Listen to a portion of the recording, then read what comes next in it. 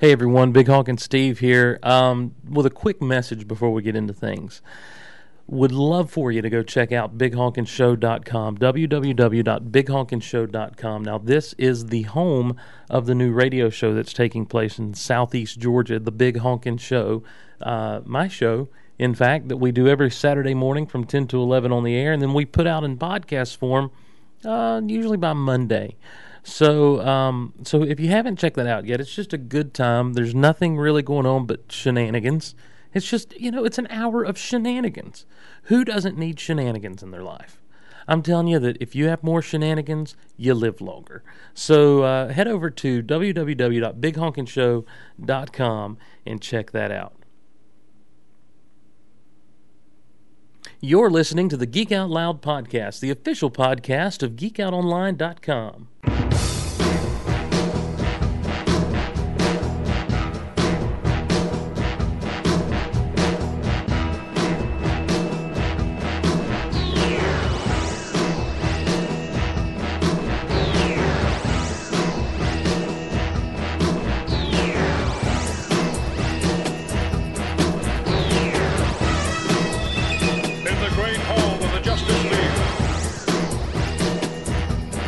On this episode of Geek Out Loud, we welcome Ash Miller, former writer for the Terminator, the Sarah Connor Chronicles, and upcoming writer for the Thor movie. We talk about those things. We talk about writing. We just have a good time talking with Ash Miller. All that, plus your emails on this, your safe place to geek out. This is the Geek Out Loud podcast.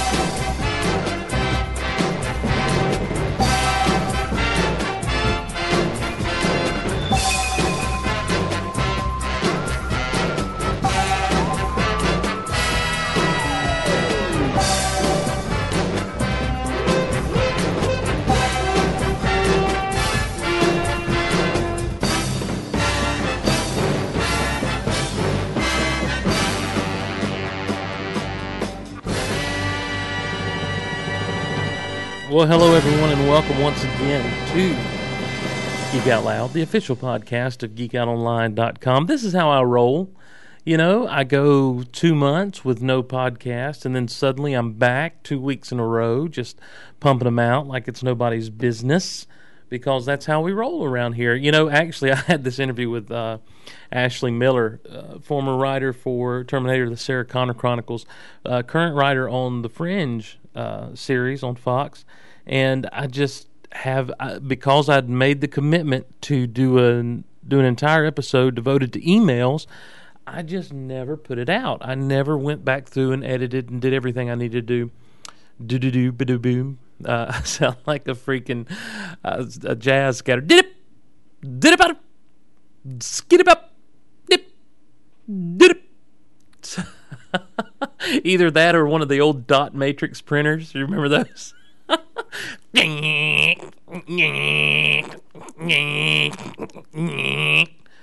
Anyhow, for our younger listeners out there who are used to inkjet printers, you have no idea what I'm talking about. Golly, how far we have come in 15 years. I did 20 years ago, or 15 years ago, I was still using in my little room to print out term papers and stuff, the old dot matrix printers with the loud noises. Couldn't stay up late and do papers on those. Or you could, but you had to wait till everyone was up in the morning to print out because they woke the whole house up. Or that particular printer did. Anywho, glad you're along with us. Appreciate you being here. And as far as news goes for the show, there's not much going on. I hope that you've had a chance to check out www.bighonkinshow.com, www.bighonkinshow.com. That is the home of my new podcast / radio show known as The Big Honkin' Show. And there you will find the weekly ramblings of myself and normally a guest host by the name of Buck, who is a good friend of mine from way back, and we just have a good time. Around here, it's to make Saturday mornings fun again. Hopefully for you, it's to make your Mondays a little less Monday. Somebody got a case of the Mondays. Make your Mondays a little bit better. So check that out, www.bighonkinshow.com, www.bighonkinshow.com. I've got a little bit of time this weekend, so hopefully I'm going to get all of the posts that have been sent to me by the Geek Out Online team, including Matt Kruger, Jason Spencer, my good friend Casey. Hopefully we'll get those things posted and put on the blog this week, Geek Out, and plus maybe a little something by me. Who knows? So I'm hoping to have a little bit of extra time on my hands this weekend, and it'll be the last bit of extra time I have on my hands until just before Thanksgiving. However, I'm going to try to stay consistent with the podcast. I think I've got a time where I can do the podcast on a consistent basis, and it's just a matter of being able to get it done and making sure those times stay available. So Geek Out Loud will still be a factor. Now, I am not unaware that it was, we're in October, or the hunt for Red October. We're in October now, and man, it's Halloween coming up. When I first started Geek Out Loud, some friends of mine and myself, we did a ghost hunt at a store that some people were experiencing some wacky things, some weird things going on, and that audio has been lost forever. And there is nothing I would love more than to do a Geek Out Loud ghost hunt. So I'm not going to promise you anything, but we are trying to work out the details on that, on a Geek Out Loud ghost hunt sometime around Halloween, if not a little bit before. So keep your eyes peeled for that coming up. If you got any, I tell you what, here's what would be awesome. If I can't do that, I do want to do a Halloween-themed episode of Geek Out Loud coming up. If you've got some ghost stories, real or otherwise, I prefer real, send them in to geekoutonline@gmail.com, geekoutonline@gmail.com, subject line ghost story, and we'll do a whole Halloween-themed Geek Out Loud later on this month. So that's subject line ghost stories to geekoutonline@gmail.com, geekoutonline@gmail.com, subject line ghost stories. Well, speaking of emails, we've got plenty more to get to, so let's jump into your emails right now. Whoa, yes, wait a minute, Mr. Postman. Wait, hey, Mr. Postman. Hey, Mr. Postman, look and see. Whoa, yeah. Please, Mr. Postman. And our first email comes from our good friend Raj from the UK in the HK. Raj says, "Hey there, Steve. It's day 78, and I'm still, at this point, it's like day 178, and I'm still camped out at the airport waiting for Big Honkin' to land. Imagine Tom Hanks in the terminal, but without the Oscars. Hope you're doing well and that life isn't getting too crazy. Congrats on getting Stan Bush on Geek Out Loud. Listen, let me tell you something. Oh my gosh," he says, just to talk about Stan, let's talk about Stan Bush coming on. That dude had no idea what he was in for. He didn't realize that he was about to talk to a guy who actually listens to his music and enjoys it, and who is such a fan. Like my friend Casey told me, I was more starstruck with Stan Bush than I was with Brian Austin Green, and I think it's true. I really enjoyed having Stan Bush on the show. He says, "So don't worry about punching above your weight and getting guests on the show. We should make a move to get James Earl Jones to do a bumper for the show." Oh my gosh. Don't even talk that way. Don't even talk that way. You're listening to the Geek Out Loud podcast. Oh my gosh. Can you just imagine James Earl Jones doing it? I would probably have to pay him like $5,000 to do that. I will raise $5,000 to get James Earl Jones just to say, "You're listening to the Geek Out Loud podcast." Oh my Lanta, that would be amazing. All right, I'll start the campaign now. If you know how to get in touch with James Earl Jones, ask him to do so. Any news on the radio show, and any chance it'll come out in a podcast / downloadable form for us outside of your station's area? Well, Raj, here's the listen how he signs this thing. Keep on geeking, Raj, tent number 61, Arrival Halls B, Terminal 1, Hong Kong International Airport, Hong Kong. Well, Raj, here's the deal on the radio show. As you heard me say at the outset of the podcast, BigHonkinShow.com. Head over there and see what you think. You being from the UK and now living in the HK, sometimes I forget that you're from the UK. Therefore, I don't know, maybe our humor's not as sophisticated as yours, or you might not like what we have to say, but it's there. So, it is what it is. It is. It is what it is. Let me go ahead and do this one. Raj also sent in a picture of the Jabba the Hutt costume we never wanted, and it's pretty.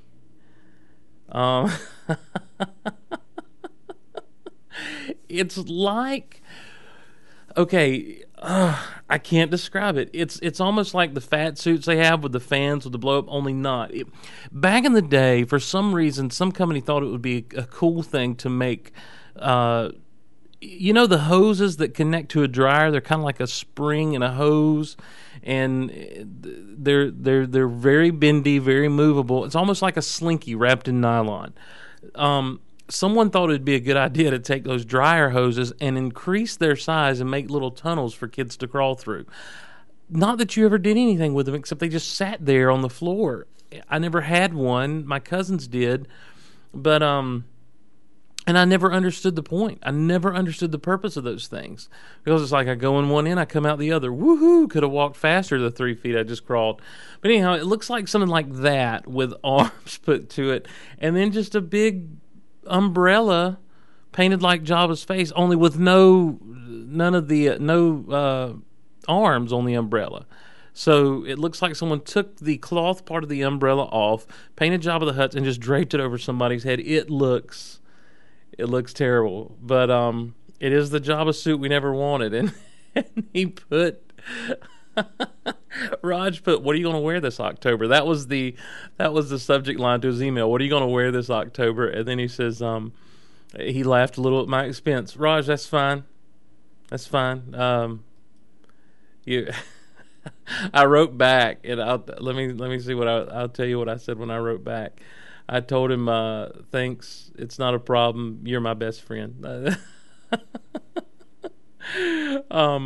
Yeah. So anyhow, yeah, there it is. The Jabba the Hutt costume for October. We are gearing up toward the October thing. Here, this one comes from Grayson, and Grayson says, "Hey Steve, I'm a new listener to the show, and it's great. I started listening after listening to Skynext. Still mad that it was canceled. Skynext and Terminator: The Sarah Connor Chronicles. Guess we can thank American Idol and reality TV for that one. And Shu, not think Shu, but he was listening to Shu, Starkville's House of L. I wanted to email about episodes 16 and 17, the 2-part Star Wars episodes. I just finished them. Now, I heard that one of your problems was the age, and that you thought that Anakin and Obi-Wan should have been a little bit older. I do think that maybe we should have got a little bit older for Anakin and Obi-Wan. Maybe if episode 2 didn't take place 10 years after episode 1, but closer to 15 years after episode 1. Well, I think the ages are pretty good with the original trilogy. I was reading my Star Wars, The New Essential Chronology, which is really great, by the way, and it said that Obi-Wan was 25 in Episode 1, which make him 35 in Episode 2, and 38 in Episode 3, which makes him about 57 in Episode 4, which I think is a reasonable age for how he looked. Now, see, being only 25 years out at this point from 57, I got to tell you, I don't know that he looked 57 in Episode 4. That's the thing. Alec Guinness didn't look 57. He looked a lot older than 57, and I think he might have been. Jimmy Mack can get my back on that. Anakin was 9-1. He was 19-2, and he was 22-3, which makes him 41-4, which is believable because I do not want Vader at 50. Also, you started talking about how Episode 2 never explained Sifo Dyas or the clones or Jango Fett. Well, the chronology goes into that too. Another thing on Star Wars is that during your Phantom Menace podcast, you got the part about Zod being mad that they kneeled to Boss Nass. I just couldn't hold it anymore. I busted out laughing. A theory I have on the dark side. Well, let me just stop and address the whole chronology thing too. Here's my thing about that. Casual moviegoers shouldn't have to go to a book to find out. Whoa. Lost my mic there. Casual moviegoers, I honestly don't feel should have to be, and I'm not that I'm a casual moviegoer, but casual moviegoers shouldn't have to be subjected to outside literature for those simple things like that. That has been, and the reason I brought the whole Sifo Dyas up situation was not because I didn't get it from the movie, but because I had friends who had a hard time getting it from the movie. See, I'm able to sit there and listen, oh, well, this happened, that happened, oh, this happened.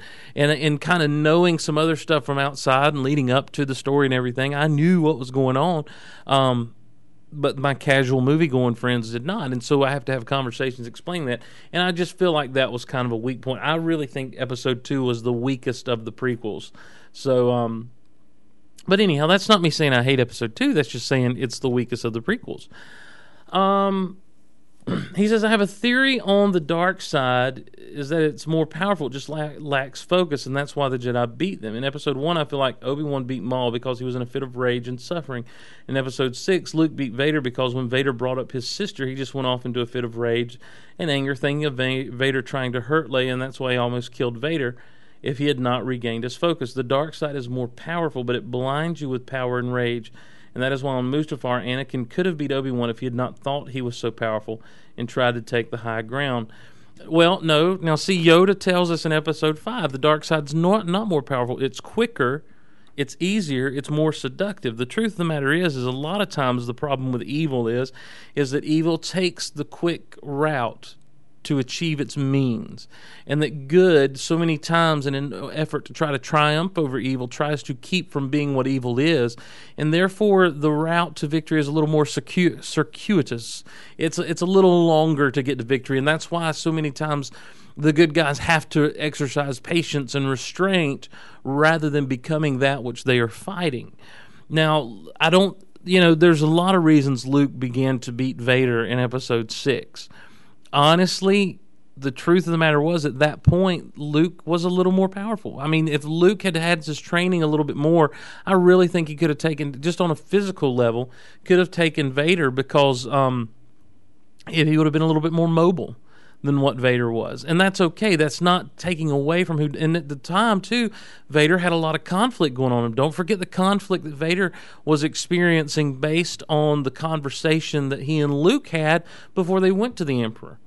So I reject your claims that the dark side is stronger. Also, Darth Maul cheated a little bit to almost beat Obi-Wan, and Obi-Wan was focused. That's why he was able to up out of that pit and go over Darth Maul and slice him in half. Someone even pointed out to me that Luke almost tried to use the same move on Obi-Wan that Obi-Wan had used on Darth Maul in Episode 1. That in Episode 3, Anakin, rather, not Luke, Anakin jumps over Obi-Wan to try to regain that high ground advantage, and Obi-Wan slices upward. Well, what did Obi-Wan do in Episode 1? He pulled himself up, used the Force to flip over Darth Maul and cut him in half because the light side, because of his focus, because he was able to focus, because the light side's a little bit stronger. I think that it's interesting that Obi-Wan in his calm and in his patience was able to do that. I don't think the dark side's stronger at all. I don't think it's more powerful. Another theory I have is when you talk in either Episode 16 or the Star Wars Episode 1 commentary, you talked about midichlorians and how Anakin was created. Well, I think either Pelagius or Palpatine, with Pelagius' knowledge, as he told Anakin that Pelagius told his apprentice his secrets at the opera. Whoa. Basically, he thinks that Pelagius made Anakin in the Outer Rim outside of Republic. Could have been. Qui-Gon said that if Anakin had been born in the Republic, they would have sensed him, and which made the Sith plan genius. They just never expected Jedi to accidentally land on Tatooine. Also, if you've not read Star Wars Rise of Lord Vader, it's great, and it talks about how Obi-Wan discovers Vader's alive. Happens a couple of weeks after Episode 3. Sorry this email went so long, but I'm a huge Star Wars fan. May the Force be with you. Grayson, may the Force be with you, friend. And I will tell you this, sir. Punctuation and sentence structure. No. Proofreading. A lot of people said that maybe Darth Plagueis, because Palpatine tells Anakin at the opera, he says, he even learned how to make the midichlorians create life. And that leads us to believe that, wow, did Plagueis kind of father Anakin? The problem is, at that point, Plagueis was dead. Now, Anakin was 10, so it might have been a few years before when Palpatine killed Plagueis. I don't know if Plagueis was Palpatine's master, which I think I think Lucas has said he was. I don't know. That's one of those things. That's one of those things that's so neat to talk about with, other Star Wars fans and find out who said what and what said who, and really kind of focus. I was talking to someone the other day about something with the prequels, and I'll tell you what, for all of the junk that the prequels catch from fans and from moviegoers and everything, they have opened the door to so many interesting discussions and other theories. I mean, you thought the original trilogy was a big deal because Obi-Wan mentioned lava and he mentioned Anakin and he mentioned the Clone Wars. Well, I've got news for you. These prequels just open up a whole new realm of discussions with when did the Sith come to power? How long had Palpatine been planning this? Whose plan was it really? How did Palpatine kill his master? When did he kill his master? What did all this crazy stuff there is to talk about. And to answer your final questions, I have read Dark Lord, The Rise of Darth Vader. Incredible book. If you're into Star Wars expanded universe at all, then you need to check out Dark Lord, Rise of Lord Vader. In fact, I think that's one of the few novels. See, Shadows of the Empire was this way. Shadows of the Empire was official G-level canon, from what I understand. This has got George Lucas's stamp saying this is what happened between the movies. Dark Lord, Rise of Darth Vader, I think is kind of the same way. And some of you more in tune with the EU can correct me if I'm wrong. This comes from Scott. Scott says, "Hey Steve, first timer, glad to hear you enjoy Godfather 3 as much as the first two. So rare to find such folk. Whenever someone talks about sequels, I'm reminded of something my mother told me back in 1991. Of course they'll make another Dick Tracy movie. All successful films get sequels these days." I'm still eagerly awaiting for the Dick Tracy sequel. There was some news a year ago about Warren Beatty being in a legal fight for the rights, so I'm still here patiently waiting for the Dick Tracy sequel. As a kid, Dick Tracy was definitely a favorite movie, even more so than Star Wars. I'm sorry, what?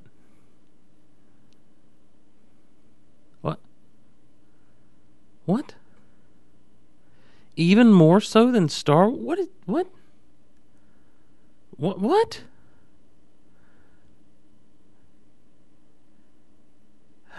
You know what? This is a safe place to geek out, Scott.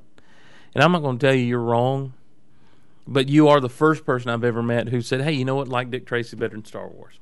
Anyhow, one of the appealing characteristics of the film was a very lively soundtrack. So was Star Wars' soundtrack very lively. Danny Elfman, I think, did the soundtrack for Dick Tracy. And anyhow, I'll continue. That, along with Snow White and the Seven Dwarfs, contain my two favorite film soundtracks / scores. Well, that's cool. When it comes down to good sequels, you were making great points about what a good sequel should do. I think an important factor is the environment in which the film is set. Star Wars, Godfather, and Dick Tracy could all have good sequels because the settings easily allow the filmmakers to explore. I think the most important thing for the director to maintain the exact tone is the predecessor. Star Wars and Godfather succeed in maintaining the same tone, while the two X-Files films have very different tones.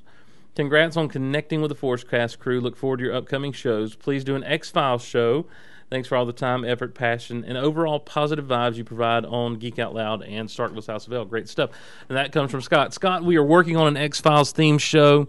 I'm going to try to get Dave Jones back on so we can really spend some time talking X-Files and talking our favorite moments of X-Files and really kind of trying to clear up what happened there at the end. Dick Tracy's cool. Dick Tracy was visually an interesting film, and I saw it once, and I don't remember it changing my life. I can see where it would appeal to most anybody. I like the use of color in Dick Tracy, the fact that they weren't scared of the bold, bright colors, and it made it feel, it was a little too impressionistic to me because of that. However, I will say that what a great cast Dick Tracy has. So Dick Tracy, definitely worth checking out. If you've never seen Warren Beatty's Dick Tracy, I think it's worth checking out. I will agree that it was a good movie. Some people don't agree with that. Like Scott, you're definitely in the minority in thinking that. Here's the thing, to say that Star Wars and its sequels have the same atmosphere, I disagree. the same settings or the same environment. Outside of space, Star Wars really doesn't. I mean, you go from a desert to a snow planet. You go from a snow planet to the clouds. There's a jungle planet and a desert planet, and the Death Star, Star Destroyers, kind of similar environments, I guess. The forest moon of Endor, kind of a similar environment to Yavin 4, I guess. Tatooine was familiar. When you hit Episode 1, you're on Naboo. You're on Tatooine again. You're on Coruscant, which was all these things were unfamiliar except for Tatooine. Episode 2, man, you got Geonosis. You got freaking. Oh my gosh, where did he go? Camino, which was a different thing than we'd ever seen before. You've got, of course, Tatooine was in Episode 2 as well. In Episode 3. I got to start out right. You start at Coruscant. From Coruscant, you go to Kashyyyk. From Kashyyyk to Utapau. From Utapau to back to Coruscant after he's dead. Then you do a little bit of they're all over the place with Felucia, Megiddo, or some other places they went. I can't think of all the places. Was Christophsis? Were they on Christophsis? I don't remember. Anyhow, my point is this, is there were so many different environments. It's hard to say we have one environment outside of space. What was similar in the way that Star Wars was done was in the setup and the way they were filmed. I am boring the crap out of the audience right now. I'm just going to go ahead and say I don't know that, I'd really like to see a Dick Tracy sequel. I don't know that Dick Tracy in 2009 could be done the same way it was done back in the 90s. Back in 1991, just because of the atmosphere. I think people would expect something a little more gritty, and I think if you could make a good Dick Tracy film and it'd be fun, but still have a nice grit, kind of almost a film noir kind of feel to it. This one comes from Matthew Cunningham, who after we did the whole, he sent the whole thing about he was making himself listen to episodes 1 through 10 until we got a new one out. This was a couple episodes ago. He says, "Hello, Steve. I just want to say thank you. My ears thank you, too. I did have to go to an ear, nose, and throat specialist. He gave me a prescription of not listening to the first 10 episodes of Goal. The Forcecast episode was a really enjoyable one. Thank you, Steve. P.S. I have to say that I really enjoy several of the first 10 episodes of Goal, especially your cousin NCN, not CNC, but NCN Jason. Thanks for all you do." And that's from Matthew Cunningham. Matthew, who also did, if you go to geekoutonline.com and scroll back through some of the old articles, Matthew answered the call that Michael Bailey and I put out of the G.I. Joe, putting the G.I. Joe opener to the G.I. Joe the movie to Toby Keith's courtesy of the Red, White, and Blue, and it worked out. It was so good, and Matthew, I still owe you a gift for that. So stay on me about that, because I'm bad to just forget. This one comes from Warren, and he says, "Big honkin' glad to finally hear you get to talk to Jason and Jimmy Mac. My two favorite podcasts collided. It was like when the Flintstones met the Jetsons, or when Jamie and Fran from Mad About You appeared on Friends," which was a cool moment, by the way.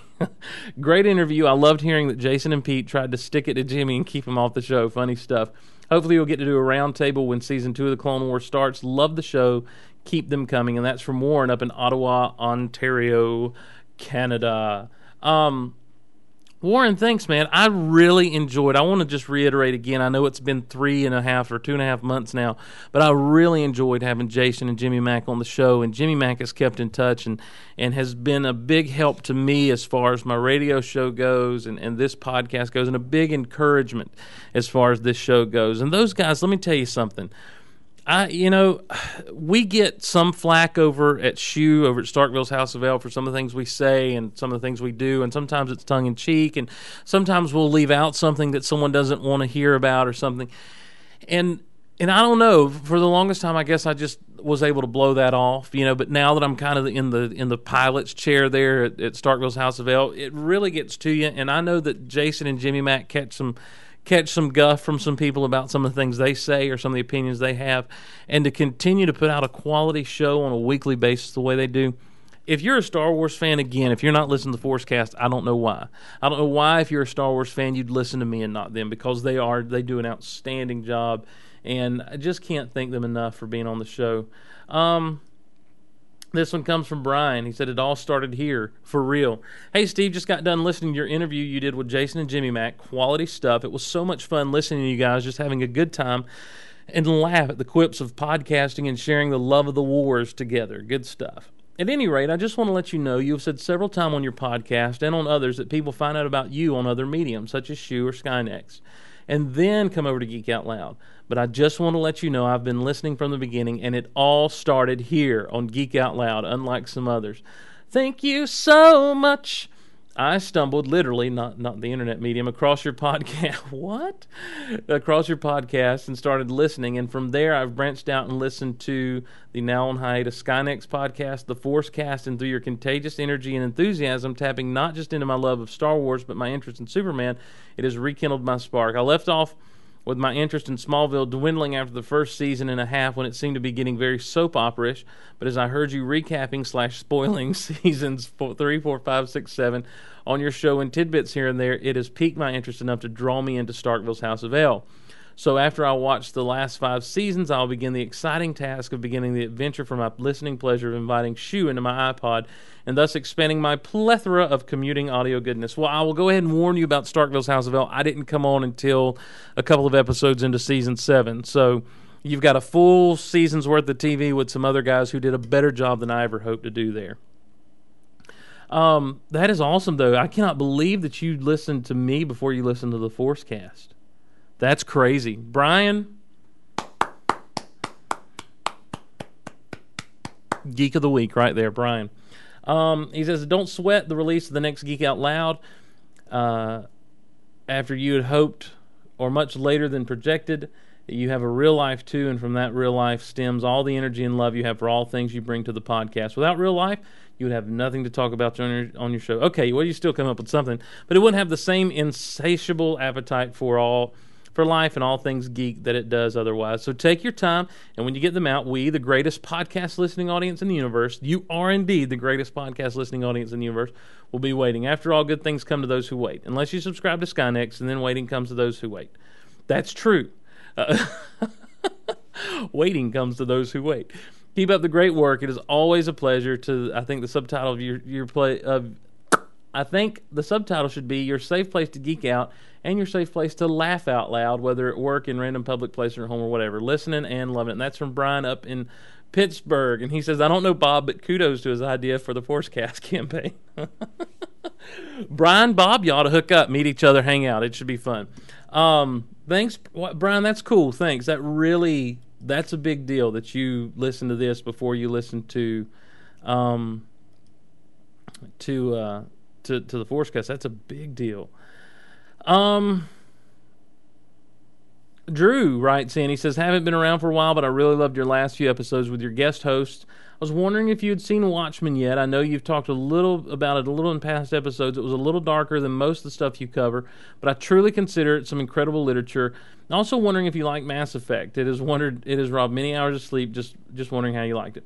To add a few film scores to the incredible growing list of the Gold Score Extravaganza. These are a little softer core, but even more powerful in their own way. Gattaca, truly the definition of the hidden gem in film scores. It was composed by Michael Nyman, and it's a masterpiece. Sweet Hereafter by Michael Dana. It has great, almost tribal feeling to it. And Solaris by Cliff Martinez, another great moody soundtrack.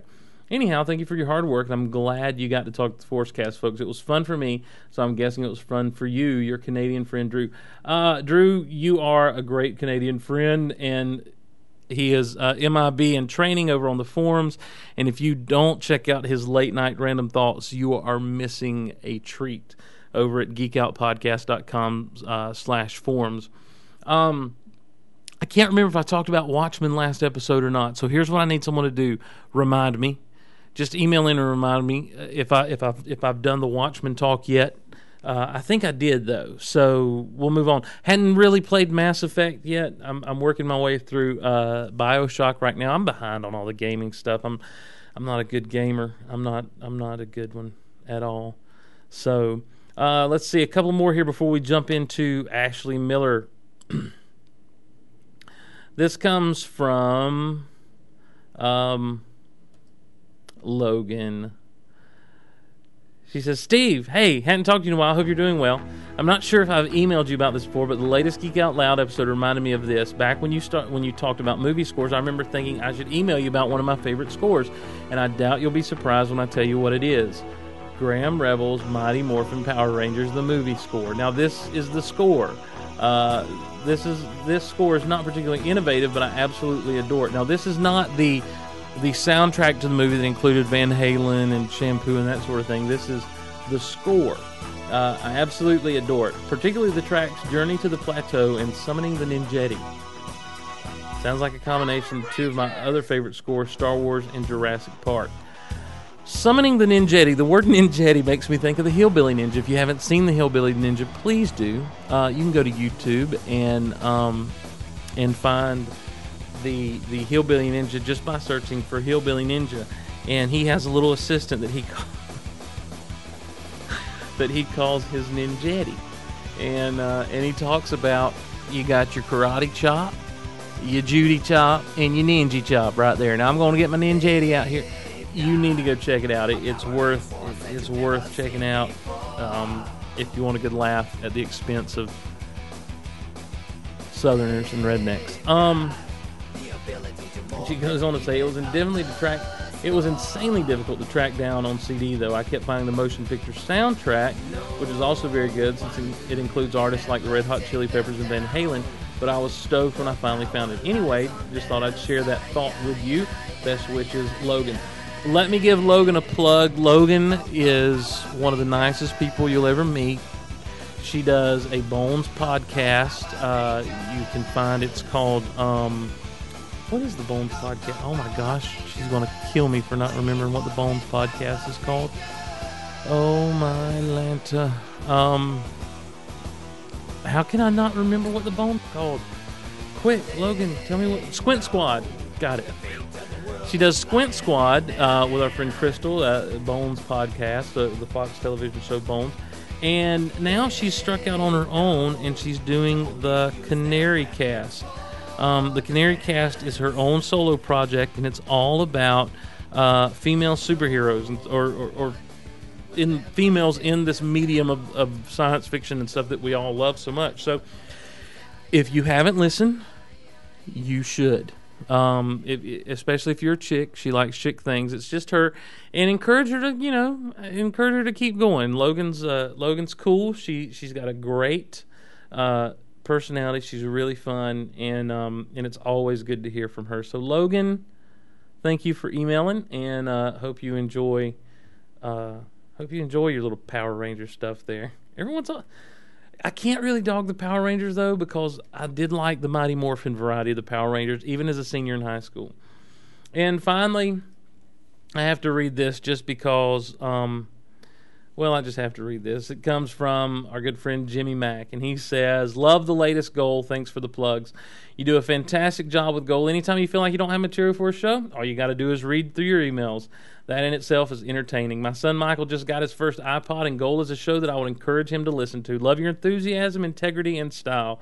Plus, you're not afraid to act like a goof, which is a quality I embrace. Good stuff. And that comes from Jimmy Mack. And I emailed him back saying thanks. I thought it was high praise. He said he's a fan. And Jimmy Mack, I got to tell you, I don't have fans. I have listeners. So if you're going to be part of the greatest podcast listening audience in the universe, Jimmy Mack, you got to know the lingo. And we don't have fans here. I don't have fans. I'm not worthy of fans. You guys have fans over at the Forcecast. Come on. I have listeners. And he says, don't make us wait so long for the next app. So Jimmy Mack thinks, listen, anytime you hear from Jimmy Mack, and that was not me seeking him out saying, hey, give me some praise. It was just Jimmy Mack endorses this podcast, and I couldn't be more thrilled. So there it is. I said it. There you go. So that's our emails for this particular portion of the episode. I know we still have tons. I'm looking through my emails right now, and I still have so many that I have to get to. So we don't really have time right now. Keep them coming. geekoutonline@gmail.com, geekoutonline@gmail.com. And now I guess the best thing I can do is just let's get into this interview with our friend Ashley Miller.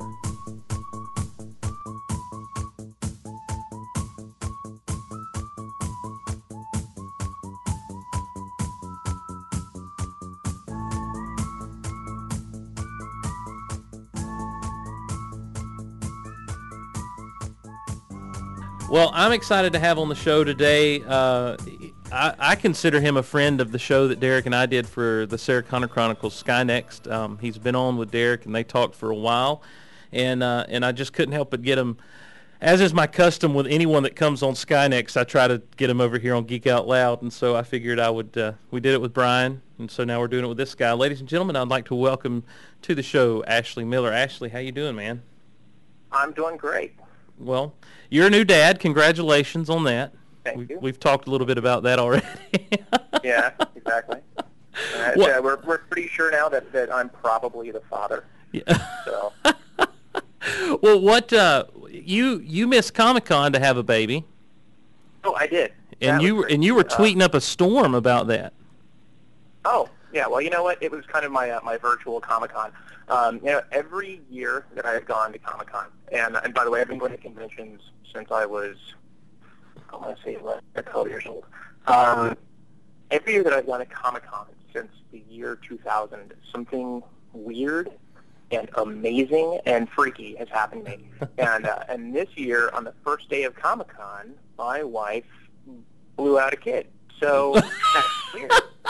You have such a grasp of the English language, sir. I mean, I can tell, just by talking to you, you can tell you're a writer. She blew out a kid. No, who saw that coming, right? That's right. Well, Hey, honey, what's that? Well, Go ahead. What was so great about the event to me is I was sitting here in Georgia in front of my computer. I'm watching Derek and you've talked, like we said, you've talked to Derek, and everyone that knows me knows Derek is my podcasting partner for life. And he was tweeting, and then some other friends of mine that were at Comic-Con were tweeting, and I'm just sitting here thinking I should have gone. And here comes your tweets. Running to the hospital. Going to have a baby. All this, and then Josh Friedman starts tweeting at you a little bit about some stuff, and I'm like, this guy's wife is in labor, and I could just see you sitting there with an iPhone or BlackBerry or whatever, just going to oh, babe, look what he wrote. That's funny, you know. Thank God I didn't video blog it, right? Nice. One of the things, and the way that we got to know you, I say we being Derek and I from Sky Next, was your work with Terminator: The Sarah Connor Chronicles, the now sadly canceled show. Had its last season this past television year. Not to start out on a downer or really talk negatively, but what is it like to be working on a show that is so well received by its viewing audience, and to have, because I felt like toward the end there was a glimmer of hope that we may get at least a pickup of 9 to 13 episodes, and then just boom, it's gone. I mean, what were you in all kinds of distress? Did that just crush your spirits, or were you like, all right, we'll move on to the next thing? It's funny. It definitely wasn't, oh, well, we'll move on to the next thing. Right. I think I speak for Zach, too. I mean, working on Terminator was one of the great working experiences of our Hollywood careers, just on almost every level, just from the people that we were working with, just how much fun it was to go to work every day, to be working on a franchise that we both dearly love. I mean, love. And the fact that Josh really created an environment where you're encouraged to be creative and you're encouraged to be smart. And it's funny because Josh used to say about the show, we're going to make great television until they make us stop. And what a great philosophy. There's never a moment where we said, hey, let's just kind of make this suck just a little bit to jump the numbers, 10%. Right. That never happened. We just made it suck a little bit purely, of our own volition. That was just us sucking. No, and it was definitely sad. I mean, I miss working with all those guys. I miss working on the show. But by the same token, I feel like we left them wanting more. Yeah, and what a yeah. great way to go out with any show. Yeah. B, that, what we did, the body of work is something that we can be immensely proud of. And your chances to do that in this town are just so few and far between, just because there's so many odds that are stacked against you in doing anything that's truly great. And I feel like we did something that was truly great, and nobody expected it to be great. Yeah. So, I'm not happy that it's over. But, Sure. But I feel good about where we ended up. Yeah. I wouldn't say it.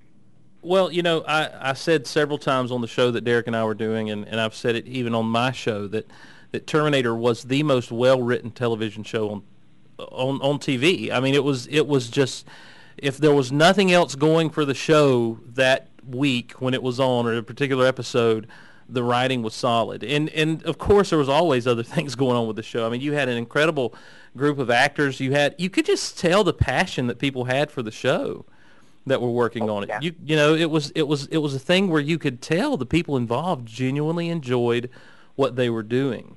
And Yep. and it was something, and you said no one expected it, and I was one of those no ones that expected it, because I really did think, what are we going to get, like A-Team on steroids? Is that what it's going to be? And with robots, and it wasn't. It completely blew me away. The thought that was put into every single episode. You guys drew a lot from other literary works a lot of times. We had a professor at a college that listened to our show, Skynex, that would write into us on a regular basis and say, well, this is a reference to this is a reference to this. And sometimes they'd be pretty overt, Shakespearean type references, and then other times they'd be real obscure literary references. Was that intentional on you guys' part, or is that just something that flows from the nature of writing and that sort of thing? Honestly, I think in the moments when you kind of find yourself overtly making those references and kind of doing it because you can, Mm-hmm. I feel like you're making a mistake. It's you're kind of going, hey, look, Mom, I can write. And, the things that come out naturally are the things, that are great. They're things that work. And I think, Josh was really good about detecting when those things were there because they were organic to the product, and when they were there because somebody was demonstrating how smart or learned they were. So it was an organic part of the process. You kind of write the things that and your writing is informed by what you've read and by what you consumed, and so that's kind of how that worked out. Yeah. Well, how did you find yourself in the whole writing business, in the whole writing gig? You and Zach work a lot together. How did you get into not just, I guess, screenwriting, but I mean, is this something that's always been a passion of yours? Oh wow, man! You know what? It's funny. I'm going to talk about my kid here for a second. Okay. It's had my kid and called my mom, and the miracle of the internet. She sees a picture like 2 minutes later, not the one Sure. where he's all purple and weird, and but one where he looks kind of cute, and it was definitely cute because she says that he looks like me, and she's like, oh, it's a little you, and honestly, I think my writing career started that day, like the day I popped out. My mom. Look, everybody, has a love-hate relationship with their mother. Mm-hmm. But one thing I can say about, mine is that from a very young age, she sat with me. She read to me constantly. My dad read to me constantly. When I started talking, I would start telling stories. I would march around the kitchen and I would dictate stories, and they would write them down. When I was in elementary school, sometimes I would just come home and I would sit in my room and I would read, and I would sit on a little pad and I would write stories. When I was in middle school and high school, I would just come home sometimes. It would just be writing time. It was just for me. I've been writing my entire life. I don't know how to do, I know how to do other things. For example, I can bathe myself and all that other stuff, but occasionally when I'm eating pizza, I hit my mouth and not my face. But I don't know how to do anything else. I don't know how to want to do anything else. Yeah, well, that's cool. So you're living the dream. Then you're doing that thing that it's like, I can't believe I get paid to do what I'm doing. Absolutely. Yeah. And it's funny. because for a long time, I really wasn't, even though, I was still writing every day. And even when I first started writing with Zach, I was still living out in the Washington, D.C. suburbs, and I was doing another job. And I remember one day, and it comes back to the kid. It's so weird. We had a little scare where we thought we were going to have a little friend join Team Miller. And my wife told me about it, and I was like, oh shit. Because I flashed forward 15 years, and I imagined myself having a conversation with this kid, where the kid says, gee, Dad, when you were my age, what did you want to be when you grew up?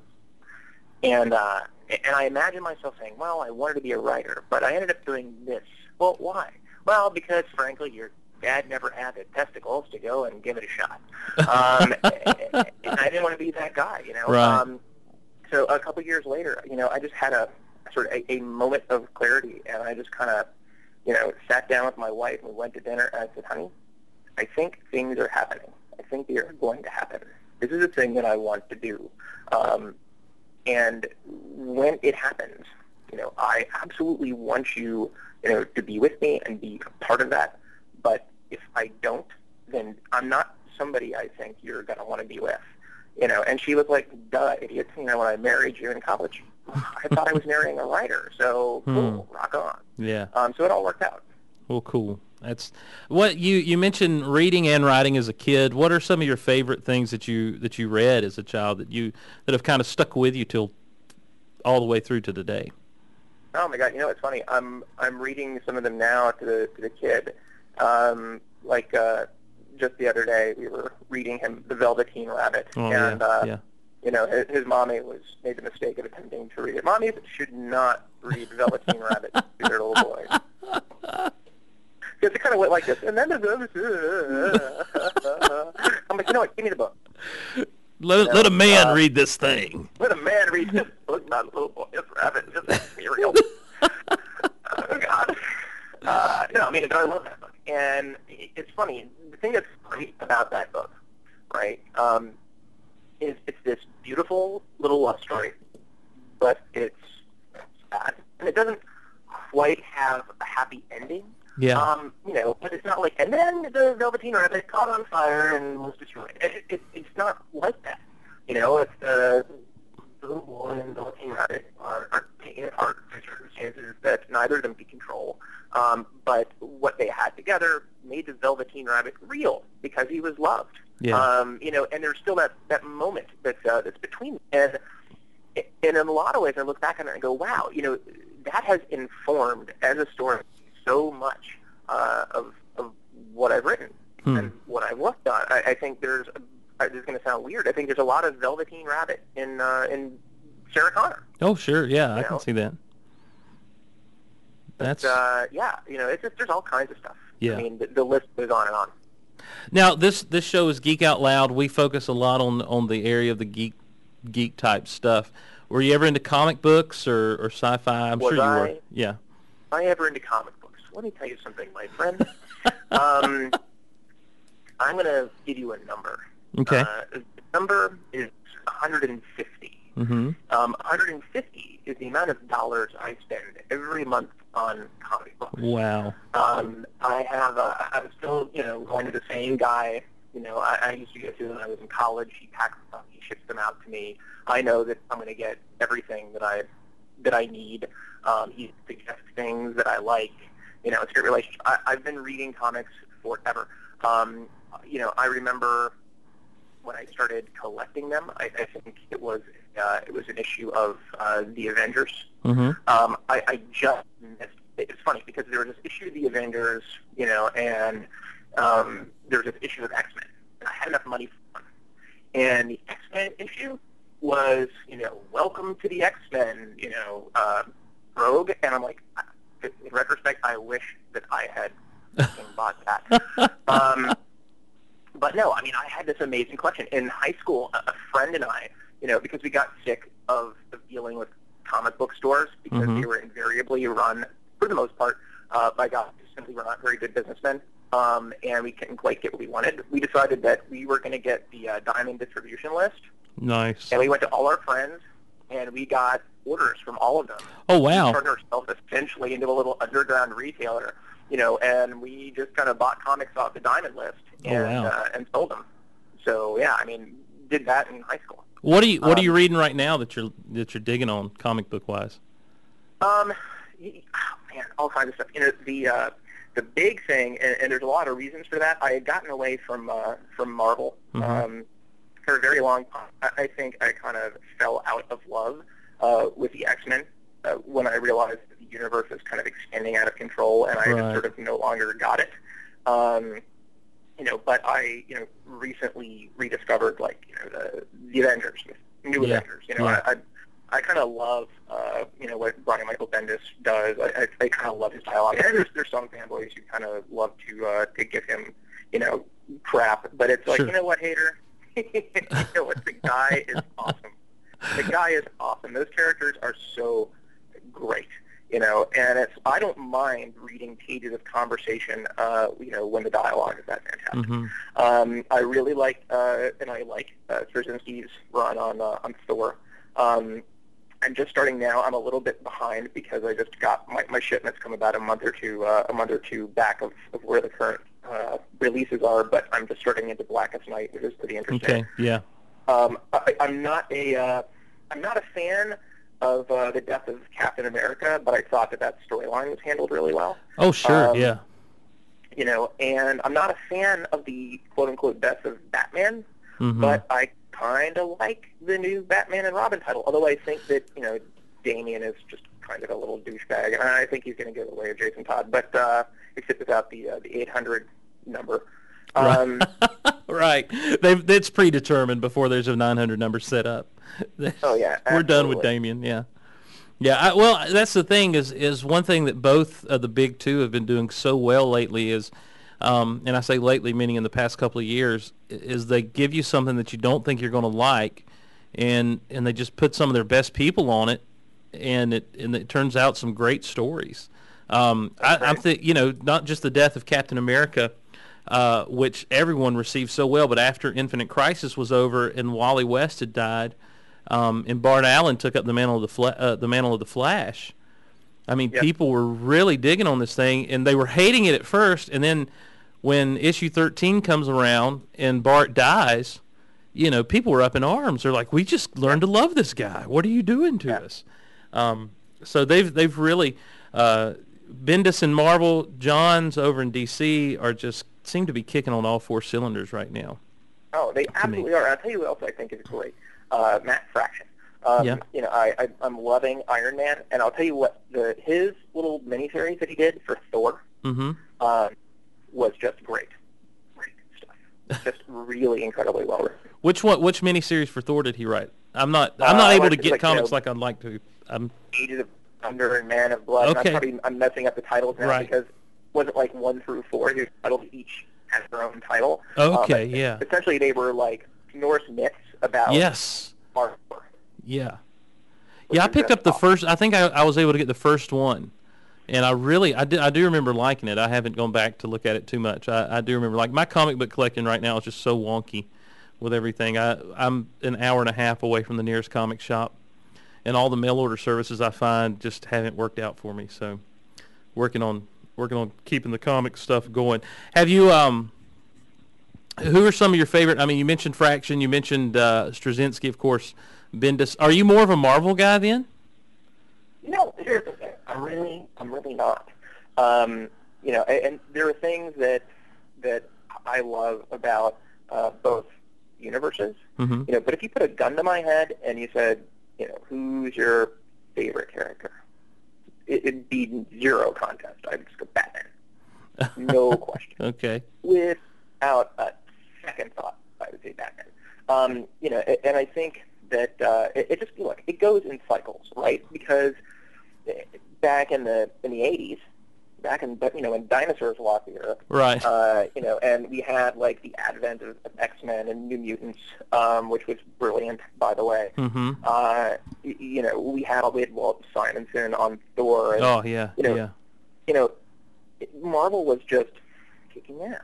Yeah. And there was some good stuff happening over in DC, but DC didn't figure out what it was until Crisis on Infinite Earths. And Yep. after that, and I got everything. I was completely into DC. I loved all of the revivals and the reinventions, and that was obviously it wasn't at the exact same time that I think X-Men kind of lost its way, but there was a bit of an overlap. So I've kind of bopped back and forth, depending what I'm reading more. And honestly, I'll pick up something, almost anything that's just written by somebody whose writing I admire. Yeah. Yeah. A great story is a great story. Yes. Yeah. I agree. Well, usually though in us comic collector circles, things come down. You have to come down on one side or the other. It's rare that you hear anyone say, "Yeah, I'm well, either way. I'll go either way." Just depending on who's writing. Bi-comical. Now, have you ever wanted to dip your toe into that whole aspect of writing for a comic series? Oh yeah, absolutely. And did kind of. About 4 years ago. Wow, it just seems so long ago. I put together a comic book project. One of my friends with the Deep Pocket published it. Two of my friends who were writers kind of had the idea. I basically got anointed editor to help these guys kind of bring it along. It was called Living in Infamy. And the writers were Ben Rabb, who was an assistant editor at Marvel for a long time. He did like a 12 or 13 issue run on Green Lantern, just before Hal Jordan came back. And my good friend Derek Hughes, who's actually in the house right now, he might be, wrote the thing. It was really great. It was a lot of fun to work on. And I think it is still the most expensive independent comic ever published. It got wow. really good notices. And we haven't moved forward with anything on that. And someday I'd like to get back to that. But it really kind of gave me a bug for it. I would love to write comics. Yeah. It's a very different medium. People think that, write comic books, you can write a movie. No. Or you write, a movie or TV, you know how to write a comic book. You don't. It's like the difference between writing a haiku and a grocery list. It's just, they're not the same thing. Do you ever write your grocery list as a haiku, Ashley? I do. Yeah. I do. I must get the milk now. My cereal is dry. So, what am I eating? I don't know. You do a lot of writing. I guess most of your writing, if not all of it, with Zach. With you, you guys partner up on things. What is that process like? How does that work? 2 writers enter, 1 writer leaves. There you go. No, you know what? We met on the internet. Mm-hmm. And when we first started writing together, all the collaboration was about planning, right? So, we would plan like it was the invasion of Poland. And, we would have outlines very detailed. We would split things up, and we would put them back together. We would have very long phone conferences, these very long, detailed email chains. When we finally had a draft together, we would pass it back and forth doing polishes and rewrites and all that until we were happy. And, we came up, with 2 rules that helped us manage it. The first one was story is boss. It's not me, it's not him, it's the story. And the second rule, it was in support of the first, was the first writer proposes, the second writer disposes. On the theory that the second writer is going to be more capable of identifying, a bullshit darling and killing it than the first writer, which, by the way, is true about 99% of the time. And that served us really well, and that's how we've always done it. We are not sitting in the room together and kind of, try dialogue out and all that other shit. That would end in blood. We still, plan like crazy, and we still set things up, and we still pass things back and forth. Yeah. And we're fast. Now, could you go off on your own, do you think, now? I mean, is this something, or is this something you found that just works best for you, or? Here's the thing. It's like saying, okay, so you've been happily married for the last 10 years. Right. Have you ever thought about half-fame? It's just, okay. It's like that. But you're just sure. kind of, you've in a relationship, your needs are getting met. I'm creatively satisfied by that relationship. And the great thing about working with Zach has been that we're interested in the same things. Mm-hmm. And, we are interested in each other's muse and kind of what we both individually bring to the table and what we bring to the table corporately. It's fun, and it's fulfilling. And, I don't know. I mean, sure, could I? Of course. Could he? Of course. But we choose not to because we're having a great time. Well, what have there been any movies that have come out, any TV shows that have come on in the past, I don't know, year or so that you're like, I wish I would have gotten to write that. Wish I'd have been a part of that. Oh, dude. I mean, so many. Let's see. I would. And by the way, I loved the movie. I would love to have written Star Trek just because I'm a gigantic Star Trek geek. Yeah. I mean, Star Trek geek. When I was a kid, my brother actually introduced me to it. He was 6 years older than I was, and he was just, dude. He was like, I don't think he ever slept, right? Because this guy would constantly take apart my toys and build machines, and he made Starfleet uniforms. Oh wow! Scrap. He made one, and I was an engineer, and he wrote up an oath, to be part of the Star Trek club. And part of my oath, I remember this to this day, was that if I detected the presence of any Klingon or Romulan clubs, I was not to engage them. I was to report them to Starfleet Command. And you know what? I was on the lookout. I was 3. Thinking, where are the Klingons? I mean, that's my life. Oh man, so you're I got to end this conversation if you're a Trekkie, dude. Oh no, I can't. My tagline for my show is, it's Geek Out Loud. It's your safe place to geek out, and then in parentheses is unless you're a Trekkie, or a Twilight fan. So yeah, you know what? I'm with you on that one. Listen, Abrams' Star Trek was actually pretty awesome. Yep. I had a blast with that thing. I like Star Trek. I'm just more of a Star Wars guy. So. Yeah. Oh yeah, me too. So I love Star Wars. Yeah. I love both Star Wars movies. Yeah, both Star Wars movies. What I want to ask you, and I know you can't say much about it. You kind of mentioned reading Straczynski's run on it. You mentioned Simonson's run on it back in the 80s. You've been tapped to you and Zach and have been tapped to tackle the Thor script for Marvel Studios coming up. Have you guys started working on that? You throwing ideas around? How's that coming for you? Yeah, I mean, we turned in, we did 5, maybe 6 drafts of that. We turned in the last one just before we started on Fringe. That's been an amazing experience. Yeah. It was totally great. Working with Marvel was absolutely great. Everything that you hear John Favreau say about working with Marvel is 100% true. It's great. Working with Ken was amazing and smart, and as Zach so wisely put it,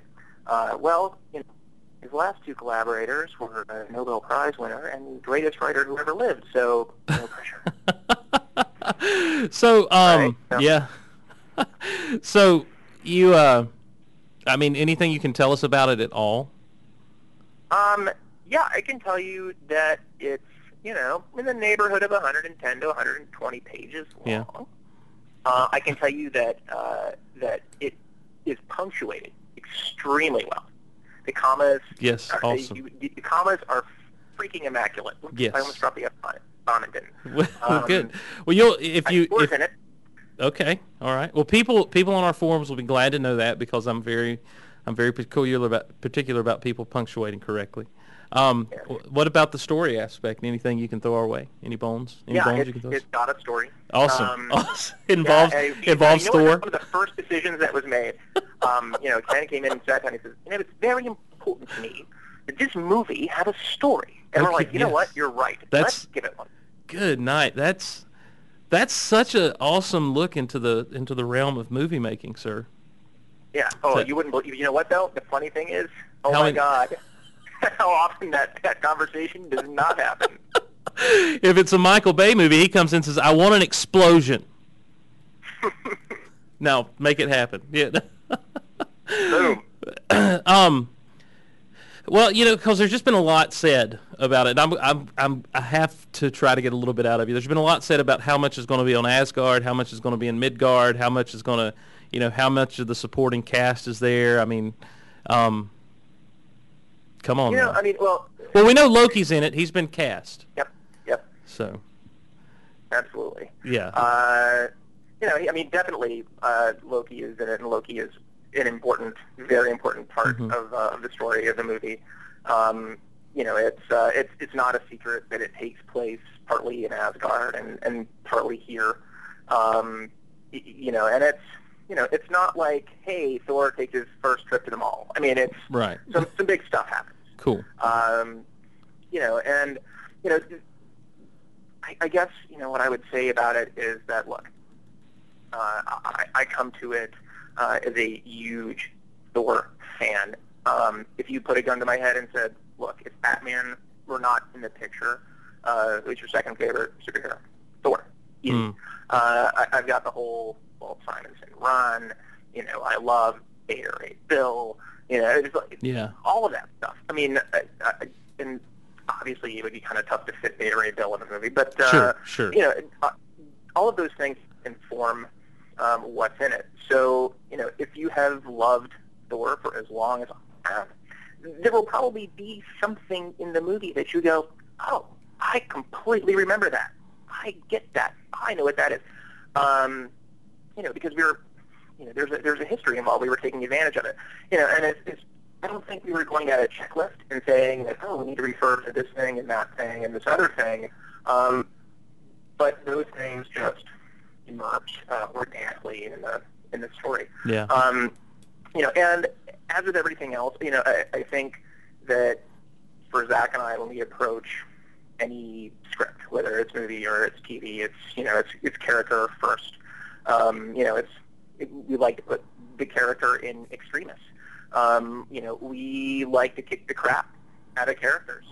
We like it when things happen that just, can be crushing, but at the same time are kind of uplifting. Again, I think it kind of gets back to the Velveteen Rabbit, although that version of Thor would be used beyond belief, wouldn't it? You'd have to use a little frog. Yeah, totally. Absolutely. The Velveteen Frog. You were real because you grabbed the hammer. Yeah.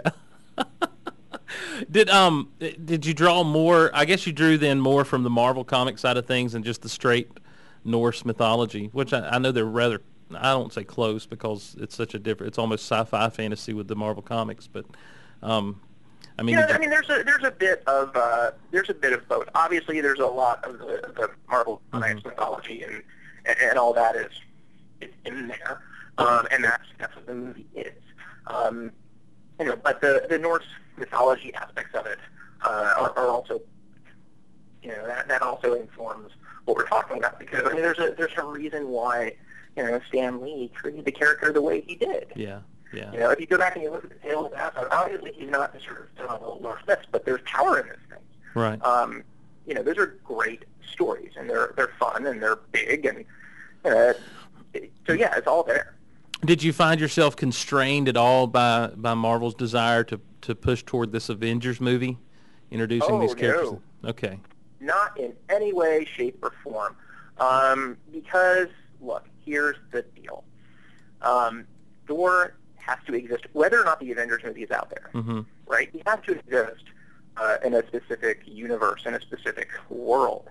And when you put him in a world where eventually he has to be a part of the Avengers movie, you're putting him in the Marvel universe. And once you're there, you kind of understand, what ground your character is standing on dramatically. It's actually easier to write. Okay. Because you know what the environment is. You're not kind of looking over your shoulder going, does that make any goddamn sense to anybody? It all kind of works. And no, it was actually very freeing to do it, and it was so much fun. Well, good, cool, and so this is yet another confirmation that Marvel's working toward that Avengers movie. I think that is probably the least well-kept secret in Hollywood. Indeed. I can neither confirm or deny that any Avengers movie will ever happen ever. I don't know. Real quick, we've got listeners out there. I've got several listeners who write in and they tell me, I'm a writer. I do this, I'm doing this, but I'm a writer, or I want to be a writer. I'm working toward this. What is your advice to people who, these people who are coming up and wanting to get into, whether it be writing for television and movies and entertainment, or just writing, novels and or biographies, or just writing in general? What would your advice be to those people? Boy, where do I start? I think I will start with the best two-word advice I got, and this is actually before I managed to find my way out here. One of my friends, actually one of my very best friends, like going back to high school, got Neil Gaiman to sign his copy of American Gods, and he got me to sign one for me too, and said, "Hey, my friend is a writer. Can you give him some advice?" And so what Neil was, finish things. Great advice. Finish things. Yeah. Beyond that, I would say this: if you ever hear yourself say the words, "I want to be a writer. I am trying to be a writer," and you're not, and I'm not even kicking it out saying fortune to people here. I'm just saying it. If you're not sitting down every day, whether you have the time to do it or not, and writing, and working on your craft, and writing because you love it, and writing things that you love, and that's your first priority, then you are not a writer. Before I came out here, I worked for a good 9 years in this world. I was a teacher, middle school, and then I had a very eclectic career after that, and I was doing things like I was working at my job before I got hired on Andromeda. I was working a good 60 to 70 hours a week, and let me tell you, I was also writing 30 hours a week. Oh wow! Yeah, because it's what I wanted to do, and if you're not doing that, who are you fooling? Who are you fooling? Even if if you can sit down an hour a day, just an hour, and write. If you're doing it every day, okay, you're a writer.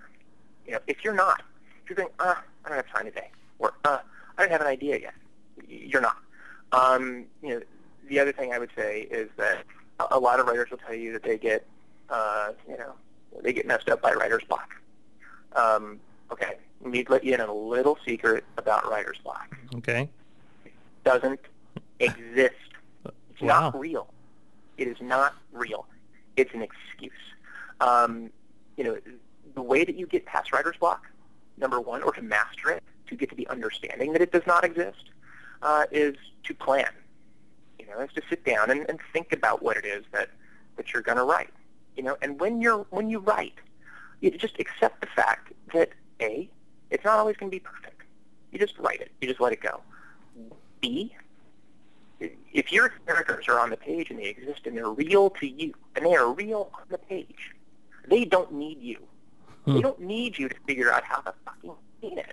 They already know. They're going to tell you. You just have to let them. You do all that. You write one scene at a time. You write one page at a time, one chapter at a time, whatever works for you, and you're good. And you just have to let go of the idea that it needs to be perfect. That is just you getting in your own way. And I realize that's sort of like the drink from the fire hose in terms of my advice to writers. Sure, but I'm just sure. saying it because I've been there. Yeah. I have been there. I didn't just, graduate from USC with a, MFA in screenwriting or some bullshit. I graduated from college. I got a real job like everybody else, and I worked in real jobs for years. I had a real life, and I wrote. So it's not a thing where it's like, oh, it's easy for him to say. It's not easy for me to say. I've been there. I've lived it. Is there anything right now that you're sitting on that you've put to paper that you're trying to sell, that you're trying to get out there to just be, here's my original creation? This is not something I wrote for any, not that you're writing for anybody else when you do things like Terminator, Andromeda, or Thor, but something that here is this idea that I came up with that is mine, that I want to try to sell out there to Hollywood or to this studio or that studio. Anything you're sitting on like that? Oh yeah, we've got all kinds of stuff like that, and most of it is the reason why we've gotten the jobs that we've had, and we've ended up in the positions that we've had. We sold an original feature to Disney back in 2005 called The Feynman Chronicles, which was, the short version is that it was about this basically something crashes into the mountains of the Congo, and the OSS thinks that it's some Nazi Zeppelin program, and they send this young physicist named Richard Feynman with an OSS team into the jungle to figure out what it is, and it's just this wild kind of Indiana Jones adventure. Disney bought it, and that was the writing sample that we submitted to get the job on Thor. Oh wow! So that's kind of out there. We wrote 2 pilot scripts on spec.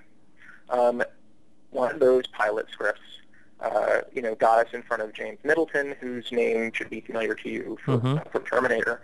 And because of that, we ended up working with him on another pilot project for Fox that didn't go.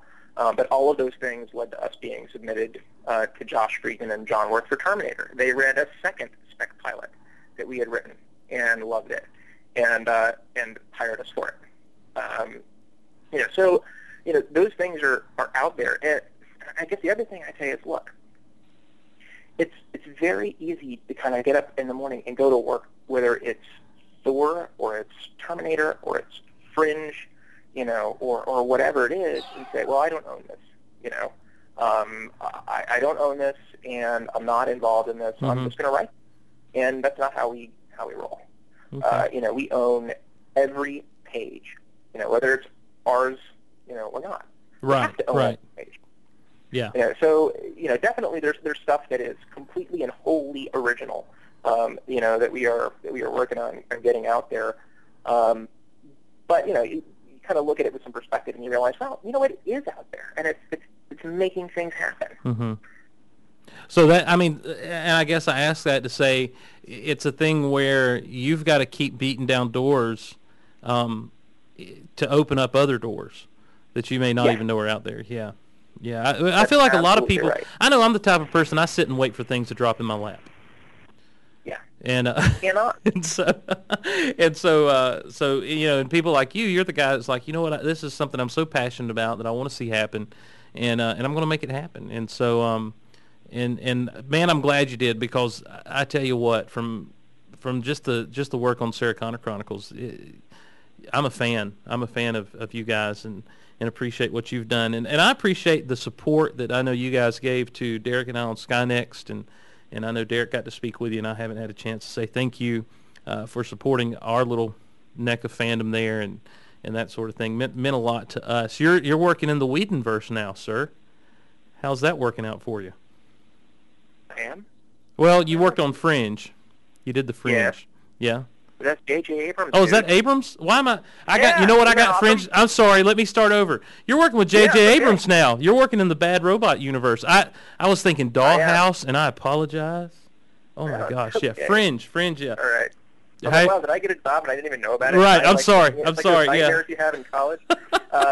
That's me being an idiot. That's me confusing. That's me confusing my Fox shows. So. All right. Yeah. You're working with Seth MacFarlane on Family Guy now. How's that going? Serious him. You guys are regular writers now for Fringe? We are. Yeah. How's that working out for you? It's great. Yeah. It's been a great deal of fun. A lot of great writers working on that show. It's fun being part of the JJ verse. Yeah. And working for Bad Robot. It's just, look, our office is the best office ever. It's over the Hustler store on Sunset Boulevard. Wow. So I'd be sitting there, and I'd be working and writing, and I hear, like, attention, Hustler shoppers. I'm like, what the hell could they possibly be? You just kind of, like, look at guys kind of, like, parking across the street, looking around, is anybody seeing me? Dash. Straight to the door. It's funny. We had Zach and I had lunch with Brian several weeks ago, and we came out the front door, and Zach kind of piped up with, Okay, that'll be a great headline. Brian Austin Green, spotted with 2 unidentified white males outside hospital. Yeah, Brian and I had a long conversation about the paparazzi problem in his life and how he responds to it. Well, have you gotten to meet J.J. Abrams? Have you talked to him much? Yeah. I mean, yeah. So, Yep. So there's a chance for Star Trek 2 in your future, sir. Are you are you angling for that at all? You know what? Here's the deal. I don't care, who is responsible for the Star Trek universe. It could be JJ. It could be I don't know, Harold Zwart, who directed Cody Banks. Yeah. I don't care who it is. That's something that I would want to be involved in because it's always been part of my life. Right. Always. Well, cool. Well, maybe that'll happen for you. We'll start a fan push for it. Well, I think I'll have to pry the job out of the cold dead fingers of Alex and Bob. But yeah. Indeed. Well, Ash, thanks so much for coming on the show today, man. I appreciate your time. I'm going to let you get back to your Saturday afternoon with your friends and family. And congratulations again on being a dad. Well, thank you so much. It's been really a lot of fun. So, and we're going to keep our eyes out for you, what you do. Looking forward to Thor in a couple of years or a year and a half or so. And yep. And so 2011. So keep us up to date, man. Any way people, I know you got a Twitter that people can follow you on Twitter. Twitter.com. You want me to give that out or? Yeah, sure. Okay, twitter.com/Ashman01 is your Twitter. Anywhere else online people can find you, kind of keep track of you if they want to? At the moment, that's kind of it. It's funny. I'm getting Facebook friend requests from people now. And here's the deal. I'm not responding to them not because I don't appreciate the interest and all that, but mainly because I just hate Facebook. Yeah. But I show up there a lot. But Twitter's a great place, and cool. I've been encouraged to start the whole blogging thing. Mm-hmm. I'm not sure quite how to do that yet. Because if I can't do it in 140 characters, I'm lost. I can't be snarky in greater than 140 characters. I understand. By the way, I got to say that if people actually want to see me, I know because how self-serving and ridiculous is that statement, right? But actually, there's on the Sarah Connor DVD / Blu-ray available in stores in September. There's a special feature. I think it's going to be on disc 6. Write the Future. And what that is for about a day in the writer's room, DVD crew came in, sat down with a camera, and they recorded a session in the writer's room of Terminator, Sarah Connor Chronicles with everybody. And it wasn't planned to be this way. We had one of the biggest knockdown, drag-out, barn burner arguments, I think, in the history of the show. Not the very biggest, but to that point, damn close. It's like 12 angry men with laptops. Oh, my God. And they filmed this.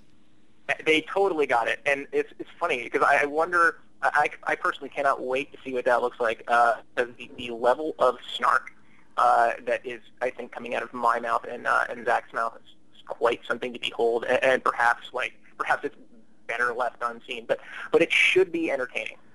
Can you tell us do you remember what you guys were fighting about? What the argument was about? I do. The fight was over an episode. We changed around some of the episode numbers at times, but strange things happen on 2 point. Okay. Dr. Sherman dies, right? Yes. And originally, that is not what was going to happen. And somebody put that idea out on the table, and we argued that quite intensely. And so really, it was basically it's almost like what hangs in the balance, is the future paycheck of the actor who plays Dr. Sherman. But really, it's what hangs in the balance in some way, if you kind of look at it, is the season. And kind of the way that the season flows. I mean, obviously, where we find Elephant and what happens with him, would have been more or less the same, but the way in would have been necessarily different. Right. So it's fascinating because it's really this kind of fulcrum point for the whole show, and we didn't even know it at the time. And that isn't even, that wasn't even, the point that we were arguing. It was just kind of like, well, how many, fucking, super smart AIs can kill people accidentally in science fiction television? How often do we have to go that well? So yeah, it'll be fun to watch. Oh, cool. And that's going to be out sometime in September, the final season of Sarah Connor Chronicles, which, my God, you mentioned before that you left people wanting more. And there's two ways to leave people wanting more. You can either do it the Rocky V way, where you want more because, wow, that really sucks. Or you can or you can do it the Rocky Balboa way, where you want more because you fell in love with that crew all over again, and it was just that good. And Sarah Connor Chronicles was that good at the end that you just really want so much more than what we got. But who knows? Who knows? Fan fiction will abound. Yep. Never say never. Ash, thanks so much for coming on Geek Out Loud today, man. I really, really appreciate your time. Thank you, sir. It was a lot of fun.